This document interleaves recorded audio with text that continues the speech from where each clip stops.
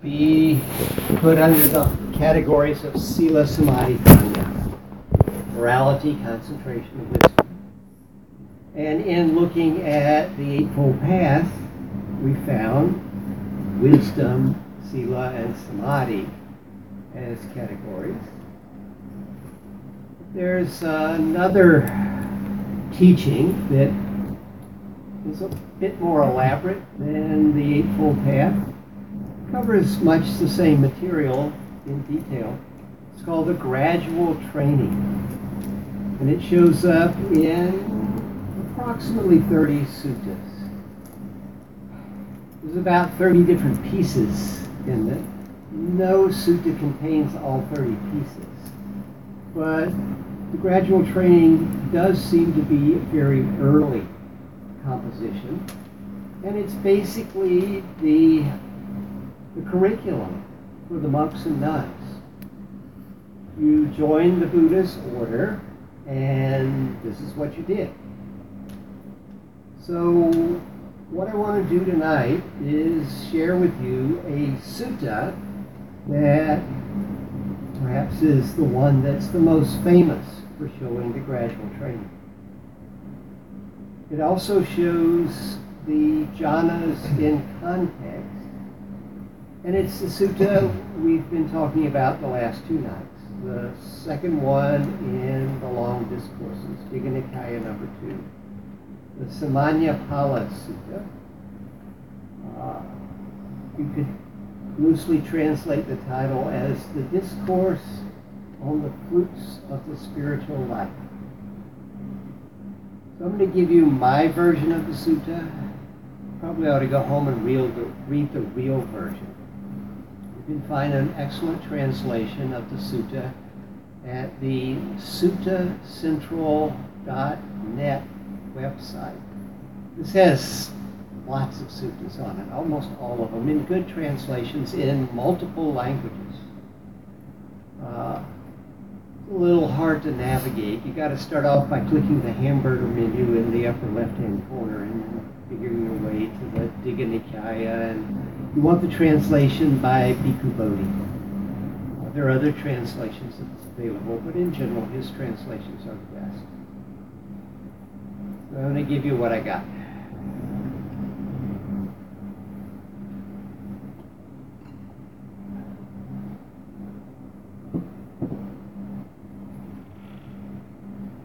Thus have I heard. Once the Buddha was staying in Jivaka's mango grove with a company of 1,250 monks just outside the city of Rajagaha. Now Jivaka, who had given the mango grove to the Buddha to use as a monastery, was the royal physician in the court of King Ajatasattu, king of Magadha. On the night of our sutta, it's the full moon.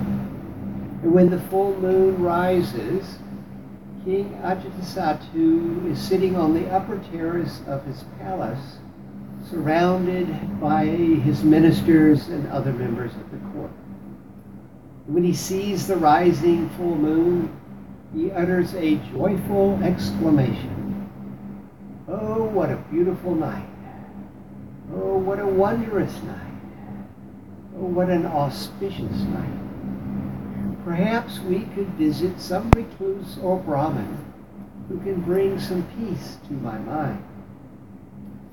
You see, King Ajatasattu had a very unpeaceful mind. This was because he had killed his father, good King Bimbisara. King Bimbisara was one of the Buddha's very first patrons.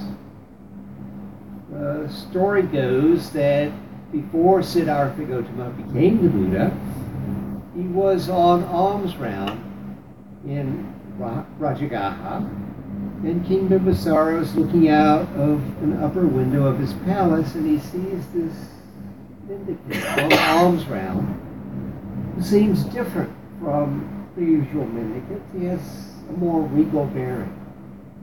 He calls some of his men over and says, "See that recluse? Follow him, see where he goes, and then report back to me." And so, after he had finished his alms round, Siddhartha Gautama goes to Vulture's Peak, which is a mountain outside of Rajagaha that's studded with caves. Great place to go meditate. And so two of the king's men stopped not far from where the Buddha was meditating, kept an eye on him, and one went back and told the king. The king rode out and went to see Siddhartha Gautama. Inquired about his family, inquired about why he was doing what he was doing, was very impressed. Impressed enough that he offered Siddhartha Gautama a ministerial position in the court there in Rajagaha. Siddhartha Gautama was not interested in politics. He was looking for, well, how to deal with old age, sickness, and death, so he politely declined. But King Bimbisara got him to promise that if he figured it out, he'd come back and tell the king. And indeed, 3 years after his awakening, the Buddha returned to Rajagaha, gave a discourse to King Bimbisara, and King Bimbisara was established in the foot of stream entry, meaning he attained the first level of awakening. And he became a great patron of the Buddha. But King Bimbisara had a son, Prince Ajatasattu. And Prince Ajatasattu was an ambitious man. He grew weary of waiting for his father to die and decided to take matters into his own hands. He strapped a dagger to his thigh and went sneaking into his father's private quarters, where he was immediately apprehended by the guards. The guards hauled Prince Ajatasattu up before the king and said, "Great king, we found your son sneaking into your private quarters, and he had this dagger strapped to his thigh." "Son, why were you sneaking into my private quarters with a dagger strapped to your thigh?" "I was going to kill you, Dad." "Why do you want to kill me?" "I want your kingdom." "Why didn't you just say so? Here, you can be king." Because King Bimbisara was quite happy to abdicate, because that meant he could go practice meditation. He was much more interested in the spiritual path, and he was happy to turn his kingdom over to King Ajatasattu. So King Ajatasattu got to be king without having to kill his father, but he grew worried that his father was going to get bored with the meditation and want his kingdom back. So he ordered King Bimbisara thrown in the dungeon. He couldn't bring himself to order his father killed. He just cut off all his food. He did allow one visitor, the queen. The queen was very shrewd. Before she would go see her husband, she would smear her body with honey, and the king could live by licking it off. When King Bimbisara wasn't dying, King Ajatasattu went to see him.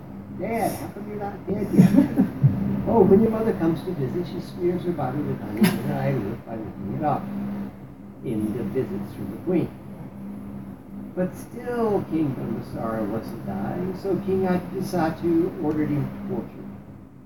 And during the torturing, he died. Commentaries tell us that 2 messages arrived at the palace simultaneously. The first message said that a son had been born to King Ajatasattu's queen. And for the first time, King Ajatasattu knew of a father's love for his son. And he turned to his men and said, "Release my father from prison." And they gave him the second message, which said that his father was dead. From that night on, King Ajatasattu had terrible nightmares. He would no sooner fall asleep than he'd wake up screaming. And of course his servants would rush in. Great king, are you okay?" I'm fine, go away. And he'd fall asleep and have another nightmare and wake up screaming. So on this full moon night, King Ajatasattu has insomnia. He doesn't want to fall asleep. And if the king can't sleep, nobody gets to sleep. And so the ministers and Jivaka and other members of the court are all gathered around the king when he utters his joyful exclamation about wanting to visit some recluse or Brahmin who could bring some peace to his mind. And immediately, one of the ministers piped up, "Great king, there's Puruna Kassapa. He's long gone forth. He's esteemed as holy. He has many followers. He's in the last phase of his life. You should visit him. Perhaps he can bring some peace to your mind." The king said nothing.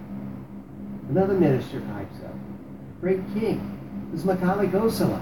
He's long gone forth. He's esteemed as holy. He has," you get the picture, right? Each minister championing his recluse or Brahmin, and the king saying nothing.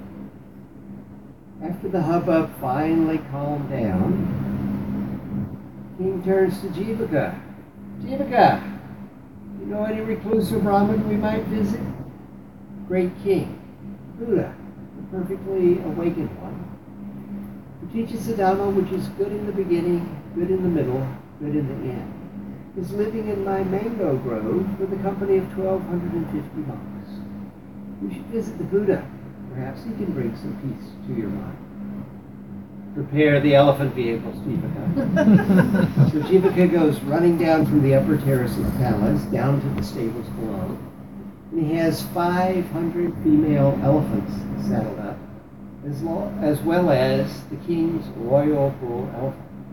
He goes running back up to the upper terrace of the palace. "Great king, the elephant vehicles are prepared. Do as you see fit." So the king had 500 women of the court, seated one each on the 500 female elephants. And then the king and Jivaka mounted up on the royal tusker, and they rode forth in full royal splendor with torchbearers going before. Must have been quite a sight on that full moon night. They rode out of the palace, and then through the city of New Rajagaha, and then into the old city, and out the south gate, hung a left, headed towards the mango grove. And when they got near the mango grove, it was quiet. It was a little too quiet. "Jivaka, are you betraying me? Are you turning me over to my enemies?" "No, great king. Why would you think that? You said there's 1,250 people in this mango grove. I don't hear a sound." "They're probably all meditating, great king. Look, you can see lights in the pavilion hall. Go forward, great king. Go forward." So they went as far as they could go on the elephants, and then they dismounted, the king and Jivaka, and all the women at the court, and they went up to the pavilion hall. The king is checking out the scenes, actually quite impressed. The monks are sitting there as serene as can be. He's looking at it. Wow. Finally says, "Oh, if only my son, the prince, could experience peace such as this." The Buddha overhears him and says, "Great king, do your thoughts follow your affection?" "Indeed they do, venerable sir, indeed they do. I love my son, the prince, very much, and it would be wonderful if he could experience peace, such as the company of bhikkhus experiences." And then the king saluted the Buddha, saluted the monks, and sat down at one side. Sitting there, he said, "Venerable sir, may I ask you a question?" "Of course, great king, ask whatever you wish." "Venerable sir, in my kingdom, there are people who practice many different crafts. There are elephant trainers, horse trainers, there are archers, spearmen, swordsmen, chainmail warriors, commandos, camp marshals. There are bakers, farmers, artisans, street sweepers, barbers, accountants, statisticians. Each of these practices his craft, and it's possible to see some fruit of their labor visible here and now. Venerable sir, can you point out any fruit of the spiritual life that's visible here and now?" "Great king, Have you ever asked this question of any other recluses or Brahmins? Yes, Venerable Sir, I have. I've asked a half a dozen other recluses and Brahmins about this matter, but they just preached their doctrine at me. They never really got around to answering the question. It was like asking for a mango and being given a breadfruit. Most unsatisfying. But I never said anything. So I ask you again, Venerable Sir, can you point out any fruit of the spiritual life visible here and now? Great King, I will ask you a question. Answer as you see fit. Suppose in your kingdom, in your palace, there's a slave, a workman, who arises before you each morning, waits on you hand and foot all day long, see that all of your needs are met, doesn't go to bed till after you go to bed. Suppose this slave were to think, it is wonderful, it is marvelous, the destiny of meritorious deeds. For this king, Ajatasattu is a man and I am a man. And yet he enjoys the 5 strands of sense pleasures as though he were a god, while I wait on him hand and foot from morning to night. Perhaps I too should do meritorious deeds. Great King, suppose at some later time this slave were to shave off his hair and beard, put on the yellow robes, and go forth from the home life to the homeless life. Upon learning of this, would you send your soldiers saying, make that man come back and be my slave? Oh no, Venerable Sir. We would rise up before him. We would prepare a seat. We would see to his food, clothing, shelter, and medicinal requirements. We would provide for him righteous protection. Great King, is this not a fruit of the spiritual life visible here and now? Yes, it is, Venerable Sir. Venerable Sir, can you point out any other fruit of the spiritual life visible here and now? Great King, I will ask you a question. Answer as you see fit. Suppose in your kingdom there's a farmer who toils in his fields from morning to night. And then when it's harvest time, he winds up paying a large portion of the harvest as taxes to support the royal treasury. Suppose this farmer were to grow weary of paying taxes. Suppose he were to think, it is wonderful, it is marvelous, the destiny of meritorious deeds. For this king, Ajatasattu is a man and I am a man, and yet he enjoys the 5 strands of sense pleasures as though he were a god. Well, I work in my fields from morning to night, and then wind up paying a large portion of my harvest as taxes to the royal treasury. Maybe I too should do meritorious deeds. Great King, suppose at some later point this farmer shaves off his hair and beard, puts on the yellow robe, goes forth from the home life to the homeless life. Upon learning of this, would you send your men saying, make that man come back and be a farmer, so we can support the royal treasury? Oh no, Venerable Sir. We would rise up before him. We would prepare a seat. We would see to his food, clothing, shelter, and medicinal requirements. We would provide for him righteous protection. Great King, is this not also a fruit of the spiritual life visible here and now? Yes. Yes, it is, Venerable Sir. Venerable Sir, can you point out any other fruit of the spiritual life visible here and now, but more wondrous and more sublime than these?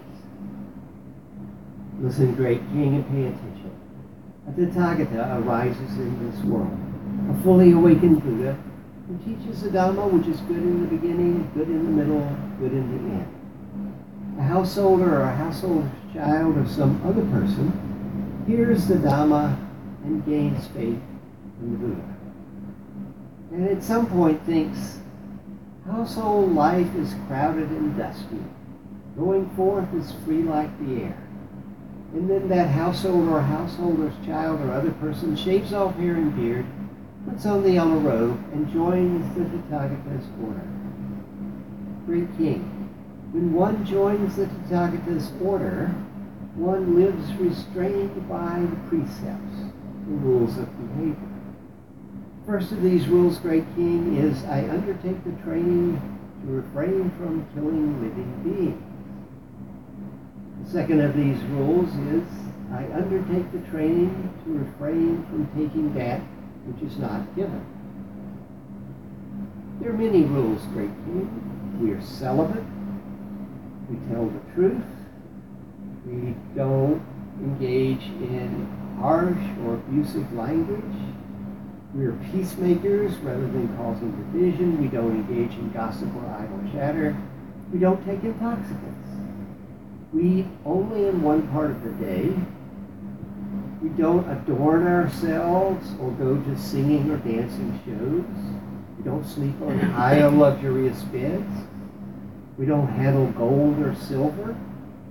Many rules, Great King. By keeping these rules, it makes it possible to live with senses guarded.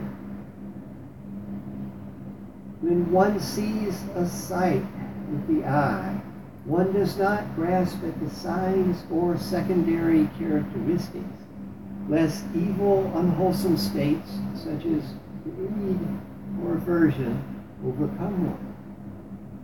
When one hears a sound with the ear, smells the smell with the nose, tastes the taste with the tongue, touches the texture with the body, thinks the thought with the mind, one does not grasp at the signs or secondary characteristics, lest evil, unwholesome states overcome one. Living with senses guarded makes it possible to be mindful of all that we do. Mindful when going forward and coming back. Mindful when looking forward and looking back. Mindful when wearing the robe and carrying the alms bowl. Mindful when going on alms round. Mindful when eating, chewing, swallowing, and savoring. Mindful when going to the toilet. Mindful when walking, standing, sitting, lying down. Mindful when speaking and keeping silent. Mindful when falling asleep and waking up. Great King, we also are content with little. All that we need is food, clothing, shelter, and medicine if we're ill. This leaves us free to go wherever we want, just like a bird on the wing. Great King, with these noble precepts, this noble restraint of the senses, this noble mindfulness, and this noble contentment, it makes it possible to do the work of a recluse. Having returned from alms round, having eaten the midday meal, one resorts to a secluded dwelling, the root of a tree, the forest, a heap of straw, the open air, a charnel ground. One sits down cross-legged, holds one's body erect, and sets up mindfulness before oneself. Great King, when practicing meditation, there are 5 states of mind that can arise that hinder progress on the spiritual path. The first of these hindrances is sensual desire. Great King, sensual desire is like being in debt. If someone is in debt, they must continually work to pay off the debt. If someone is overcome with sensual desire, they must continually work to find more sense pleasures, because no sense pleasure is ultimately satisfied. But if someone were to pay off a debt, they would rejoice and become glad. In the same way, if one can overcome sensual desire, even temporarily, one rejoices and becomes glad. The second of these hindrances, Great King, is ill will and hatred. Ill will and hatred is like being physically ill. If you're physically ill, you don't feel well. You're hot, you can't think straight, you can't do what you want to do. If you're overcome with ill will and hatred, you don't feel well. You're hot, you can't think straight, you can't do what you want to do. But if someone were physically ill and were to take medicine and regain his health, he would rejoice and become glad. In the same way, if one can overcome ill will and hatred, even temporarily, one rejoices and becomes glad. Third of these hindrances, Great King, sloth and torpor. Sloth and torpor is like being in a prison. If you're in a prison, you just sit there, missing out on all the good things of life. If you're overcome with sloth and torpor, you just sit there, missing out on all the good things of the spiritual life. But if a prisoner were to gain his freedom, he would rejoice and become glad. In the same way, if one can overcome sloth and torpor, even temporarily, one rejoices and becomes glad. Fourth of these hindrances, great King, is restlessness and remorse. Restlessness and remorse is like being a slave. A slave is always busy, but only doing what the master commands. Go there, do that. Come here, do this. Never getting to do what the slave wants to do. It's the same with restlessness and remorse. One's body can't get settled. One's mind is all over the place. One can't do the practice one wants to do. But if a slave were to gain his freedom, he would rejoice and become glad. In the same way, if one can overcome restlessness and remorse, one rejoices and becomes glad. Fifth of these hindrances, great King, is skeptical doubt. Skeptical doubt is like being on a perilous desert journey, where bandits abound and provisions are scarce. First you think to go this way, but no, there'll be bandits for sure. Maybe better to go this way, but no, there won't be any provisions. One does more starting and stopping than actual progressing. It's the same with skeptical doubt. First one tries one practice and then tries another and never follows through on anything to see where it actually leads. But if someone on a perilous desert journey were to arrive at a place of safety, they would rejoice and become glad. If someone can overcome skeptical doubt, even temporarily, they rejoice and become glad. Great King, when one sees that these five hindrances are not abandoned, one regards that as being in debt, as being physically ill, as being in prison, as being a slave, as a desert road. But when one sees that these five hindrances are abandoned, one regards that as freedom from debt, good health, freedom from prison, release from slavery, and a place of safety. Thus, secluded from sense desire, secluded from unwholesome states of mind, one enters and remains in the first jhana, which is with thinking and examining, and is filled with rapture and happiness born of seclusion. One drenches deep, saturates and suffuses one's body with the rapture and happiness born of seclusion, so there is no part of one's body not filled with rapture and happiness. Great King, think of a skilled bath attendant or his apprentice taking a metal basin and pouring in just the right amount of soap flakes and then just the right amount of water, and mixing the soap flakes and water until there is a homogeneous ball of soap that does not trickle. In the same way, one drenches deep, saturates and suffuses one's body with the rapture and happiness born of seclusion, so there is no part of one's body not filled with rapture and happiness. Great King, this is a fruit of the spiritual life, visible here and now, and more wondrous and more sublime than the previous. For the Great King, with the subsiding of thinking and examining, and by gaining inner tranquility and unification of mind, one enters and dwells in the second jhana, which is without thinking and examining, and contains rapture and happiness born of concentration. One drenches deep, saturates and suffuses one's body with the rapture and happiness born of concentration, so that there is no part of one's body not filled with rapture and happiness. Great King, imagine a lake far up in the mountains where there are no streams coming in from the east, the west, the north, or the south. And there are not even showers of rain. And yet at the bottom of this lake there's a spring of cool, clear water. The cool, clear water would totally permeate the lake, such that there would be no part of that lake not steeped and saturated with the cool, clear water. In the same way, Great King, one drenches deep, saturates and suffuses one's body with the rapture and happiness born of concentration, such that there is no part of one's body not filled with rapture and happiness. Great King, this too is a fruit of the spiritual life, visible here and now, and more wondrous and more sublime than the previous.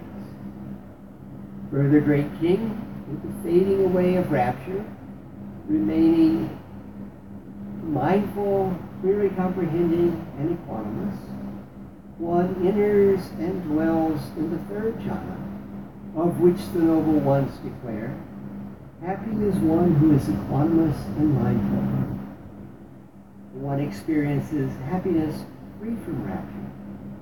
One drenches deep, saturates, and suffuses one's body with its happiness free from rapture, so that there is no part of one's body not suffused with happiness. Great king, imagine a lotus pond in which there are growing blue, white, or red lotuses that grow up out of the mud but do not come above the surface of the water. These lotuses would be leading their entire lives filled with water from their tips to their roots. In the same way, one drenches deep, saturates, and suffuses one's body with the happiness free from rapture, so that there is no part of one's body not filled with happiness.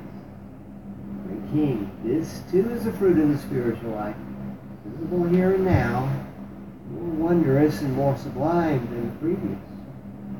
Further, great king, passing of pleasure and pain, as with the previous passing of joy and grief, one enters and remains in the fourth jhana, a state beyond pleasure and pain that contains mindfulness fully purified by equanimity.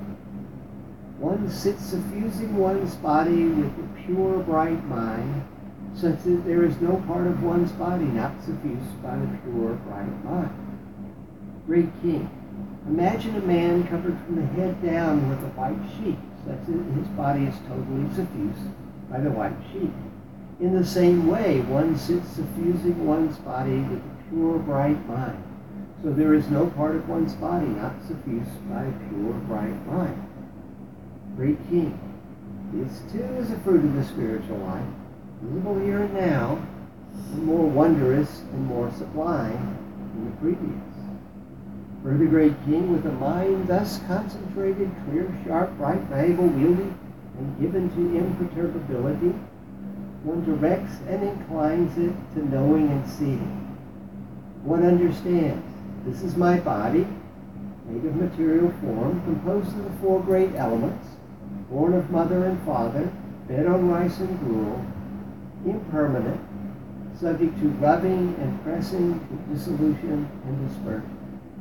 And this is my consciousness, which is bound up with it and supported by it.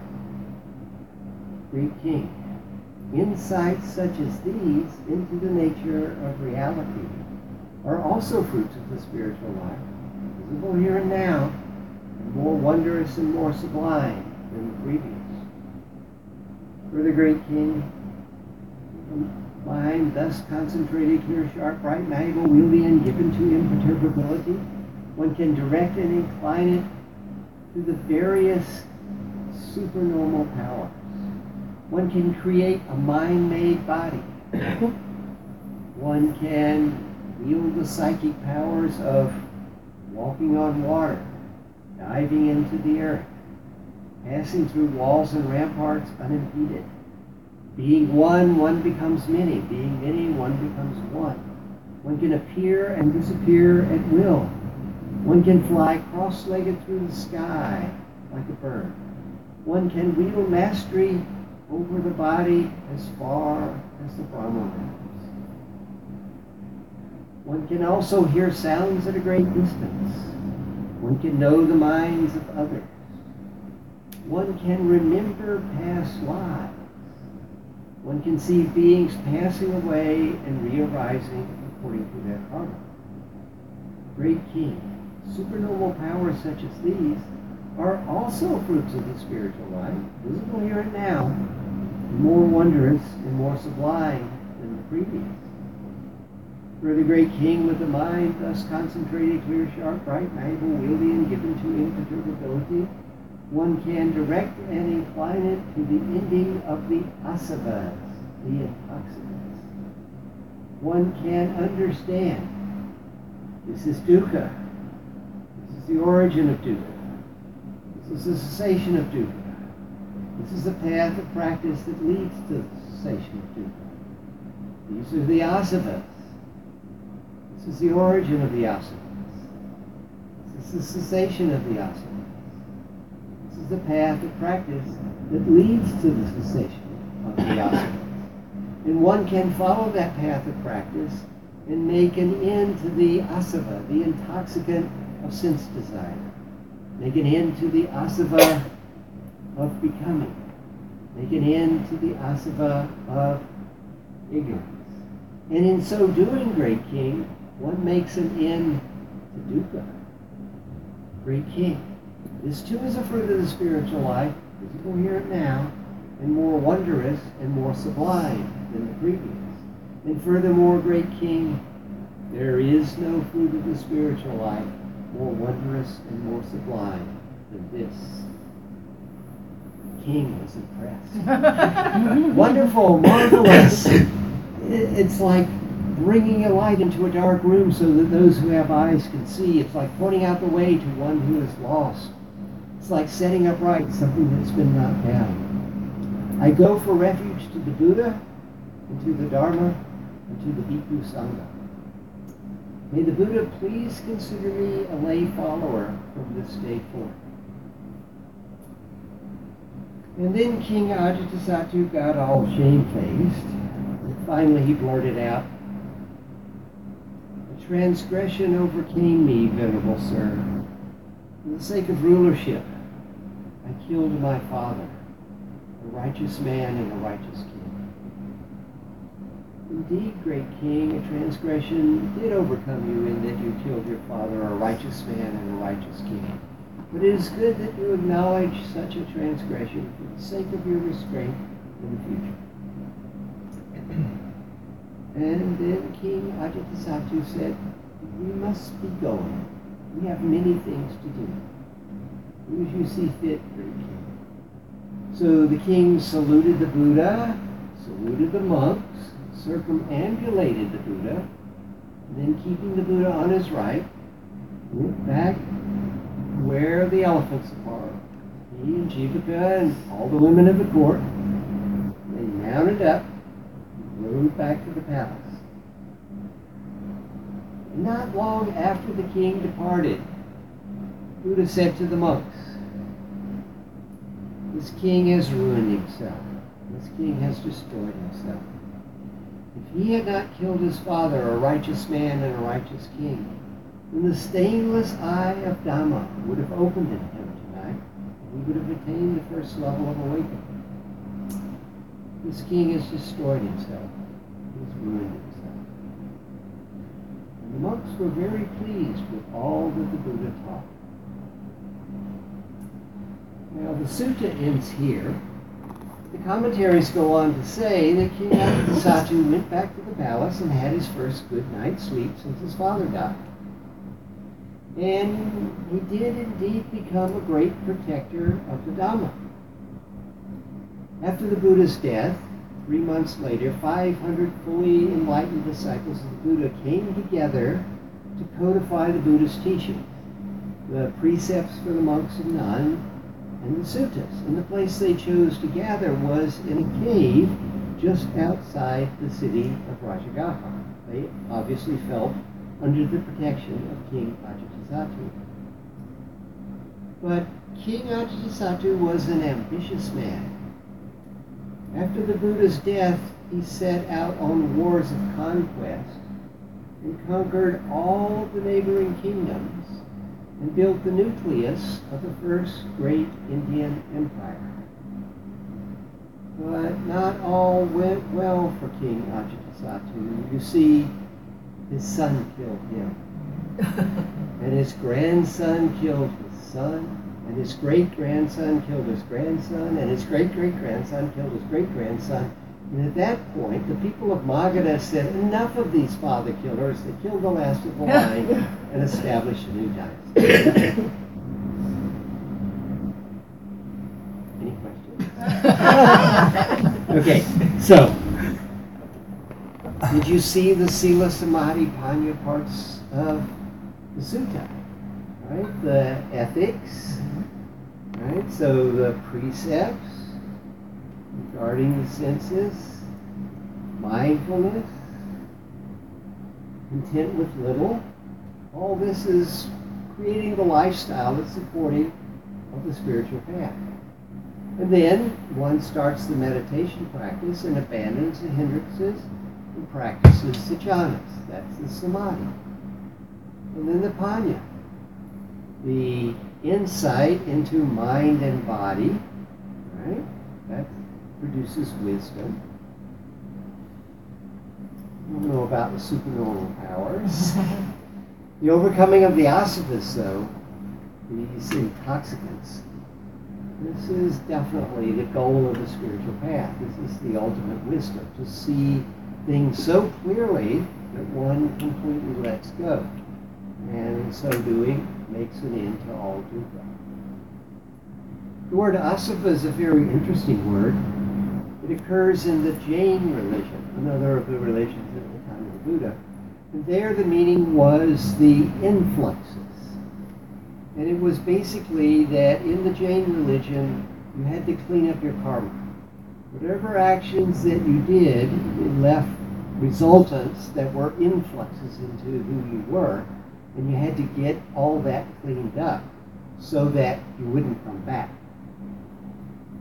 The Buddha takes the word asava and uses it more in its original meaning. It originally meant the secretion from a plant. In particular, think of the secretion from a poppy plant, an intoxicant. And so there's the intoxicant of sense desire, becoming, and ignorance. I heard a talk by Eric Colby one time. He said, samsara is not really a wheel. It's a drunken party in a casino. Our job is to sober up, find the exit, and get out. And we know what they're serving as intoxicants. Sense desire, becoming, and ignorance. Right? So this is what we're after. We want to get a firm foundation of sila, keep the precepts, guard the senses, be mindful, be content with little, then do our concentration practice, and then investigate reality, and get enough insight that we gain so much wisdom that the intoxicants no longer have a hold of us. We can find the exit and get out. So, questions, comments? The part about mystical powers, how authentic do you think that is, or was this then later on? Yeah, it's quite interesting about the supernormal powers that show up in the gradual training. So on my website, I made a chart of all the suttas that contain at least parts of the gradual training and all the items that show up. And you can see which suttas contain which parts. The supernormal powers don't show up in all versions.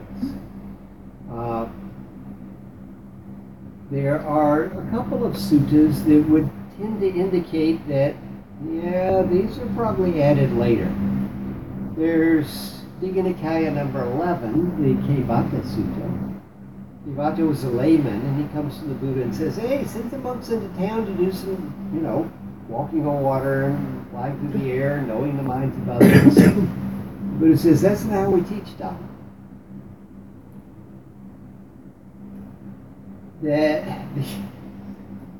He says these are not important. These are actually not to be practiced. And then he teaches the gradual training, and he doesn't mention the supernormal powers in that particular sutta. And there are other suttas where the supernormal powers in the long discourses are not mentioned, as well as some where they are mentioned. So maybe they got stuffed in. There's also a very interesting sutta in the numerical discourses, Anguttara 360. And in that sutta, a Brahmin and the Buddha are having a conversation, and they're talking about miracles. And the Brahmin says, what about these miracles? And the Buddha says, well, there's 3 miracles. There's walking on water, flying through the air, this whole collection of psychic powers, supernormal powers. And then there's knowing the minds of others as the second miracle. And the Brahmin goes, but yeah, these are like, they're only benefit the one who performs them. It sounds like they're a private experience. And the Buddha agrees. Yeah, they only benefit the one who performs them. The third miracle is the miracle of instruction, and that benefits others. Then if we examine the supernormal powers, what have we got? So the first one is the mind-made body. Everybody got that? No. Okay. So what's the mind-made body? Well, from this body you create another body, complete in all of its part, not defective in any sense organ. Right? Okay. So there's some similes. The simile says, this is a sword, this is a scabbard. You pull the sword out of the scabbard. This is a snake, this is the skin. You pull the snake out of the skin. This is a reed, this is its sheath. You pull the reed out of the sheath. Is it clear now? No. All right. Let's set that aside for just a moment. That's always the first one when it occurs. And then what occurs after it is the collection of, you might call, supernormal powers, such as walking a water, flying through the air, etc.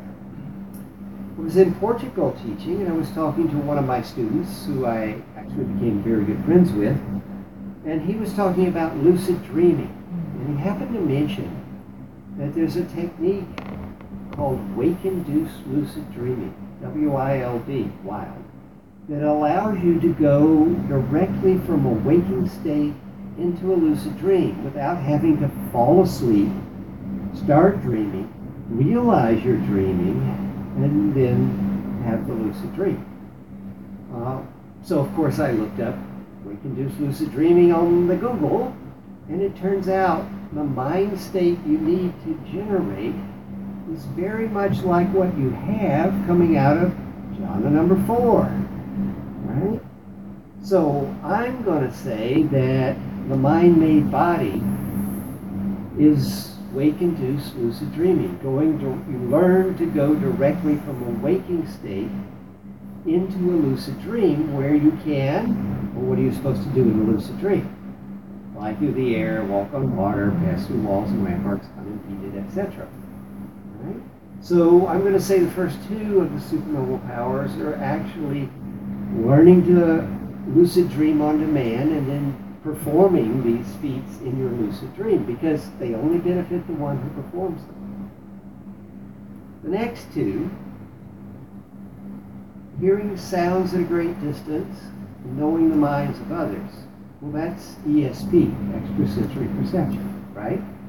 Whatever ESP is, right? It's clairaudience and clairvoyance.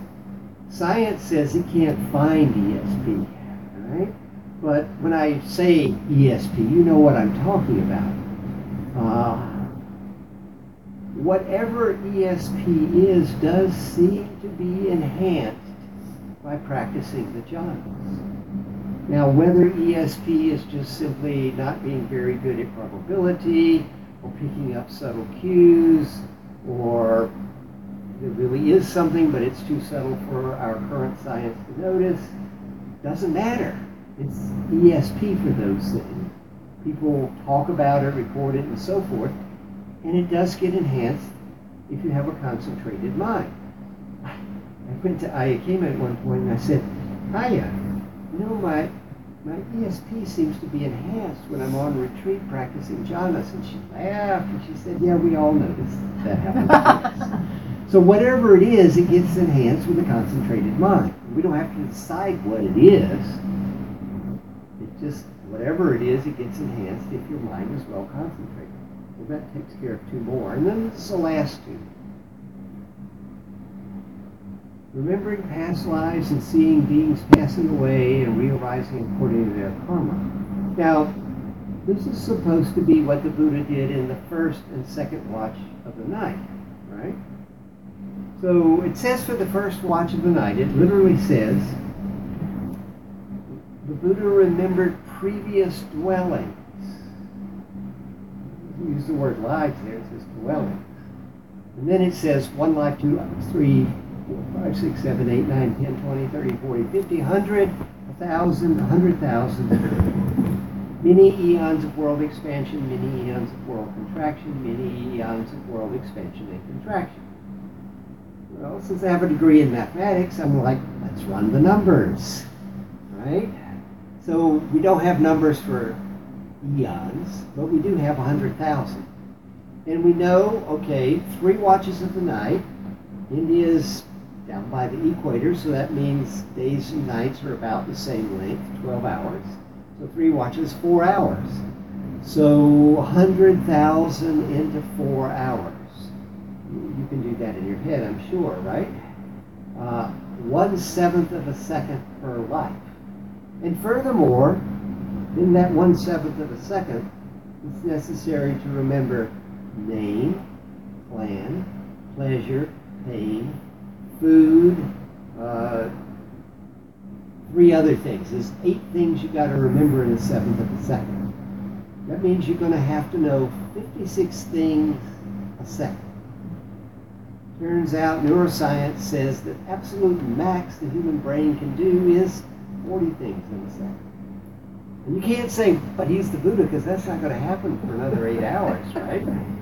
Okay, so I'm thinking maybe we shouldn't take this too literally, right? And then seeing beings passing away and re-arising according to their karma. Okay, so this is the middle of the night. You got the Buddha sitting there meditating. He's looking around. He sees some guy die, and then he follows his whatever to this couple having sex, right? And then he watches this other person die, and that couple. Can you picture the Buddha sitting there for 4 hours doing that? Just doesn't work for me. I'm sorry. In his book, After Buddhism, Stephen Batchelor devotes a page or 2 to talking about this. He says the Buddha, in talking about remembering past lives and karma, is trying to get what he understands as the huge impact of our actions, to get a bigger picture of karma. He's talking to people in a culture where most people believe in reincarnation.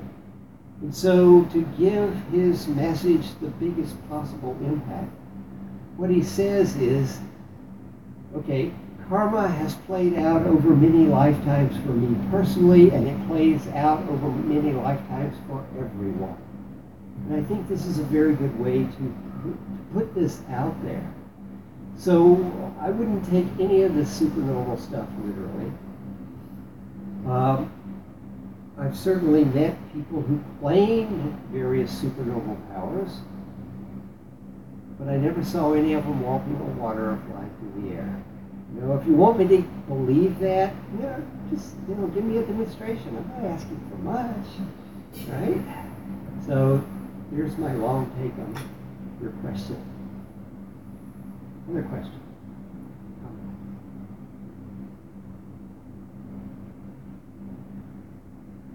Beautiful. Thank you so much. Don't thank me, thank the Buddha. Well, the way that you told it. Yes. What about the 20-something characteristics of a Buddha? Is that Mahayana or? The 32 marks of the Buddha? 32 marks of the Buddha. That's Brahmanism, actually. Okay. So Brahmanism, the dominant religious paradigm at the time, had this idea of the 32 marks of the great man. And the Buddha supposedly had these marks. Now, when you read the 32 marks, your only possible response is, boy, he was a weird-looking dude. Okay? He was able to stand upright and scratch his knees without bending over. Right? He had really long calves and really short thighs.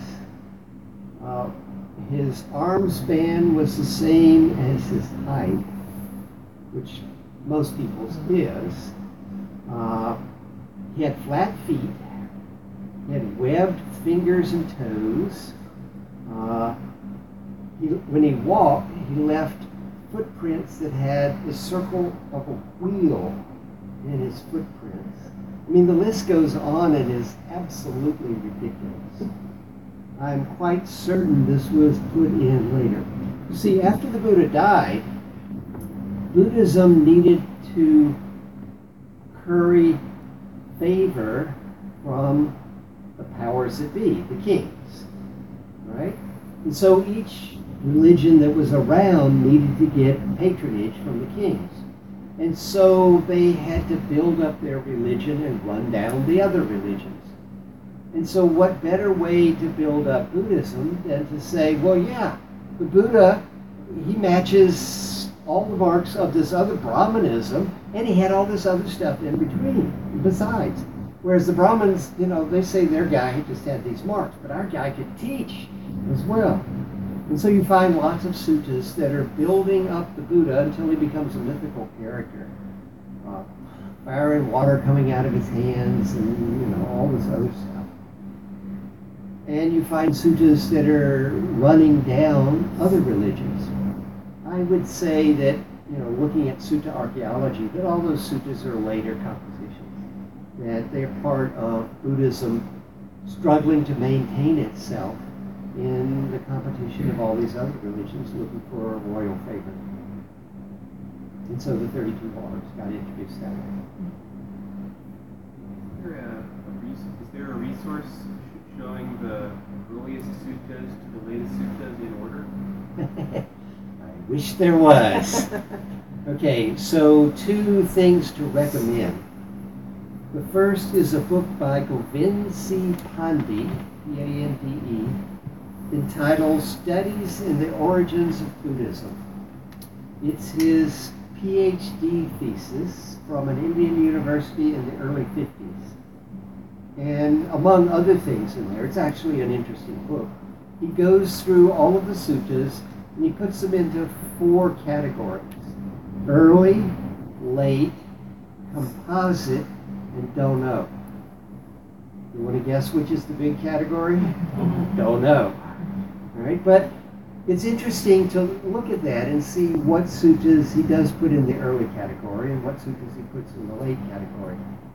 I wouldn't say I agree with everything that he does. Some of the ones that he says are composite, I'm going, yeah, all right, parts of them are early and parts of it late. And some of them that he says are late, I'm like, no, I think actually this is kind of early. And most of the stuff he says early, I'm tending to agree with him. The only problem with the book is it badly needs an editor. It's in its 4th edition, and the preface to I think it's the 3rd edition, he writes something like, well, I'm really surprised there's this much interest in this. I went through the book and I didn't really see much that needed to be changed. I'm just happy this new edition's coming out. And I'm going, get an editor, get an editor. The only way to use it is to read a sutta and then find what he says in the book. However, it's terribly badly organized. For each of the Nikayas, he organizes them by early, late, composite, don't know. And then he talks about each of the suttas. So I had to have, when I'm reading the long discourses, I had to have 4 markers in the book. So I read one, and then I got to look through the markers till I find the one and what he says about it. But it was interesting to do that. So that's resource number 1. There actually is a free PDF version of the book online, but it's impossible to search because it's just pictures of the pages as opposed to being actual digital letters and words. So, and just reading through it, yeah, it doesn't really work that well. It's better to read the sutta, think about what you think it is, early, late, whatever, and then look up and see whether you agree with him or not. The other thing is much better. It's called A History of Mindfulness by Bhikkhu Sujato, and there's actually a link to that PDF from my website. And it's actually quite a very good book. And it's basically the one I gave when I gave you the history of mindfulness, the history of the Satipatthana Sutta. I was drawing on that very heavily. In that, he goes into what are the criteria for deciding what's early and late. So it's not so much a list of what's early and late, but it gives you a sense of what there is. I also did a course at the Berry Center for Buddhist Studies on Sutta archaeology. And over the course of, I guess, 3 days, something like that, we took a look at a bunch of suttas, and I gave my opinion as to whether I felt this sutta was early or late. And particularly, we looked at suttas that describe the Buddha, looked at suttas that describe the Dharma, looked at suttas that describe the Sangha. It's quite an interesting thing to do, but yeah, Christianity has the Jesus Project and other things that are trying very much to do this for the Bible. Buddhism is just barely getting started on that, and there's just not a lot of material out there on it that I know of.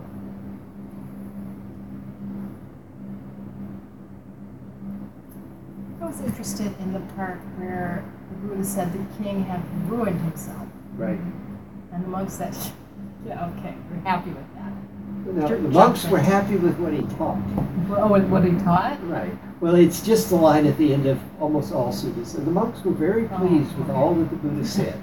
Okay. Okay. It wasn't that in particular. It's just there. It's not referring just to okay. that. All right. Okay. I changed it slightly to all that the Buddha taught so that people wouldn't make the mistake of just saying. Okay, so what's that about? Right, at the time of the Buddha, it was considered that there were 5 heinous crimes. If you committed one of these crimes, you punched your ticket to hell. Right, there was no redemption.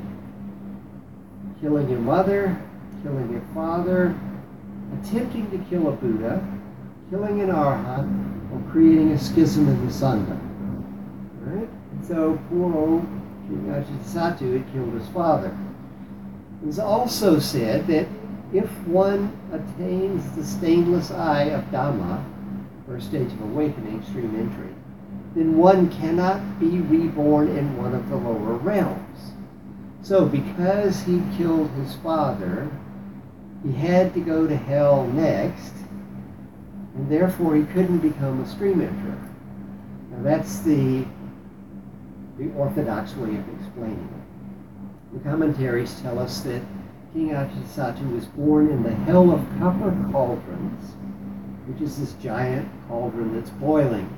And it takes 40,000 years to sink down to the bottom of it, and 40,000 years to rise back up to the top of it.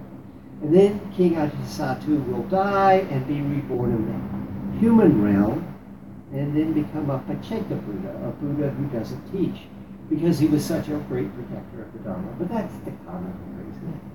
They're full of all sorts of stuff. What I'm thinking, though, is that the Buddha recognized that King Ajatasattu wasn't the least bit interested in the spiritual path. He wanted some peace of mind if he could get that, but he wanted to go conquer all of his neighbors and create an empire. And so the Buddha is saying, yeah, this guy is so ambitious that he killed his father. He has the intellectual smarts to understand the Dharma, but his ambition is blinding him, and the stainless eye of Dhamma is not going to open. And I think that's probably a more accurate way to interpret what's said there. He repented. He repented, but because he had killed his father, he punched the ticket. Okay. He repented from killing his father, but he didn't repent for his ambition.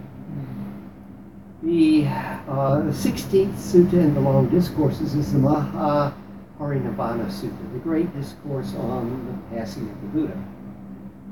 And it opens with King Ajatasattu sending one of his ministers to the Buddha and telling the minister, go see the Buddha and tell the Buddha, I will smite the Vijayans and take their republic from them. And let me know what the Buddha says.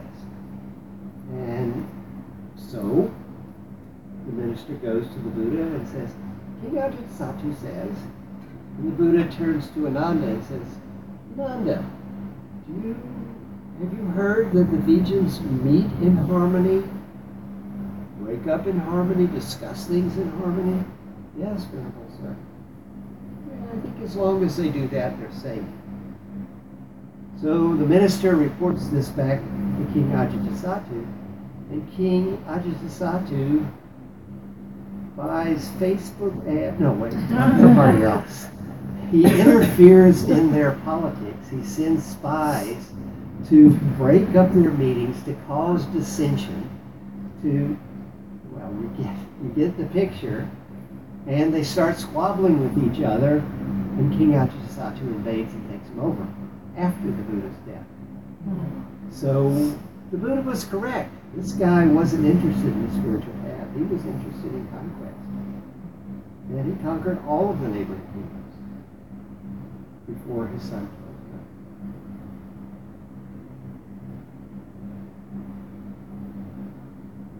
him. Anything else? Was the body scanning method used much during that time, or is it a newer creation? Is the body scan from that time, or is it a newer creation? We can trace it back to the late 19th century in Burma. Okay, so it's a fairly new practice. However, the parts of the body goes back to the Buddha.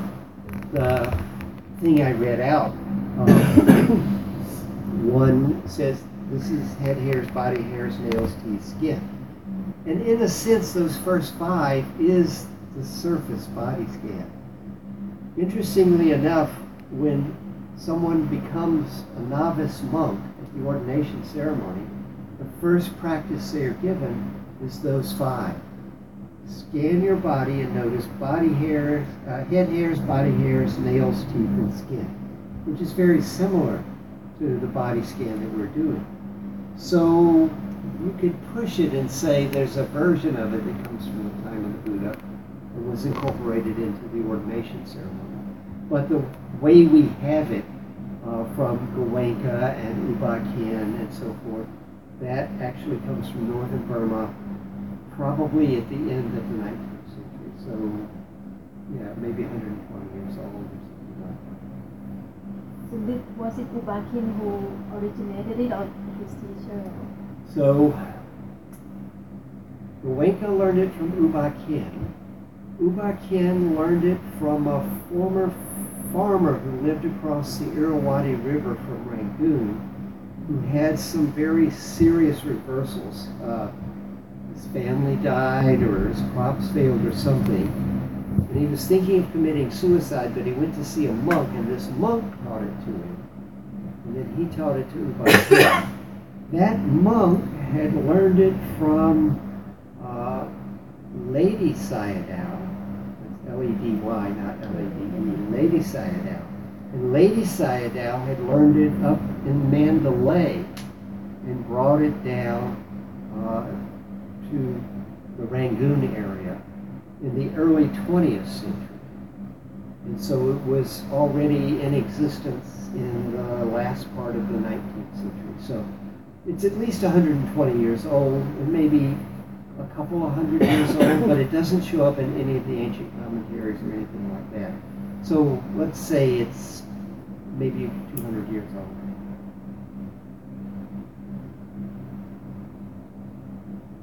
Anything else? Okay, we're going to take a very short, no, we're not even going to take a short break. We're going to do a very quick lecture.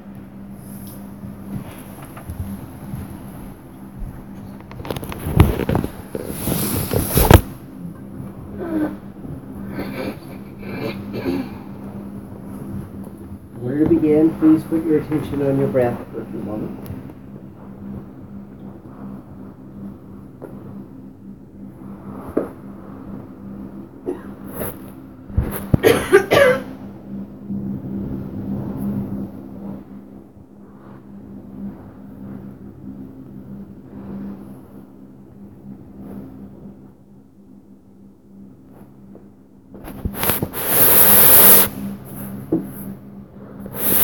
Do you like being happy? Is it a good thing when you're happy? You like it when you're happy? Can you get in touch with the fact that you like it when you're happy?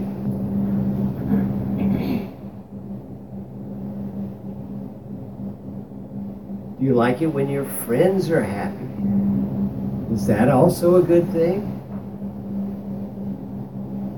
Isn't it really nice when your friends are happy?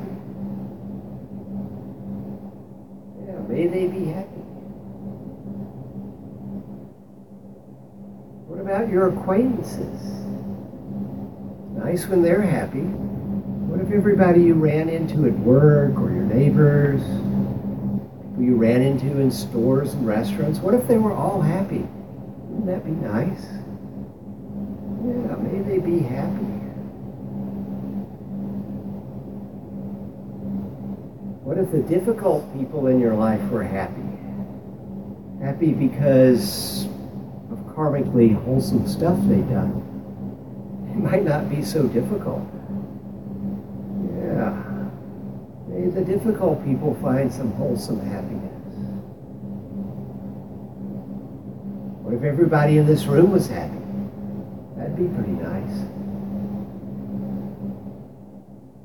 What if everybody here at Oakwood was happy? Yeah, it'd certainly be nice if they were happy. What about all the neighbors around here? What if everybody in the Midwest was happy? What would that be like?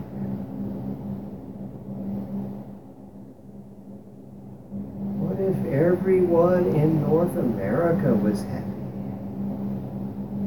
Think what your life would be like. Everybody you run into is happy.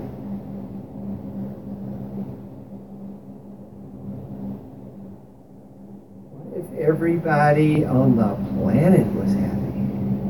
Wow.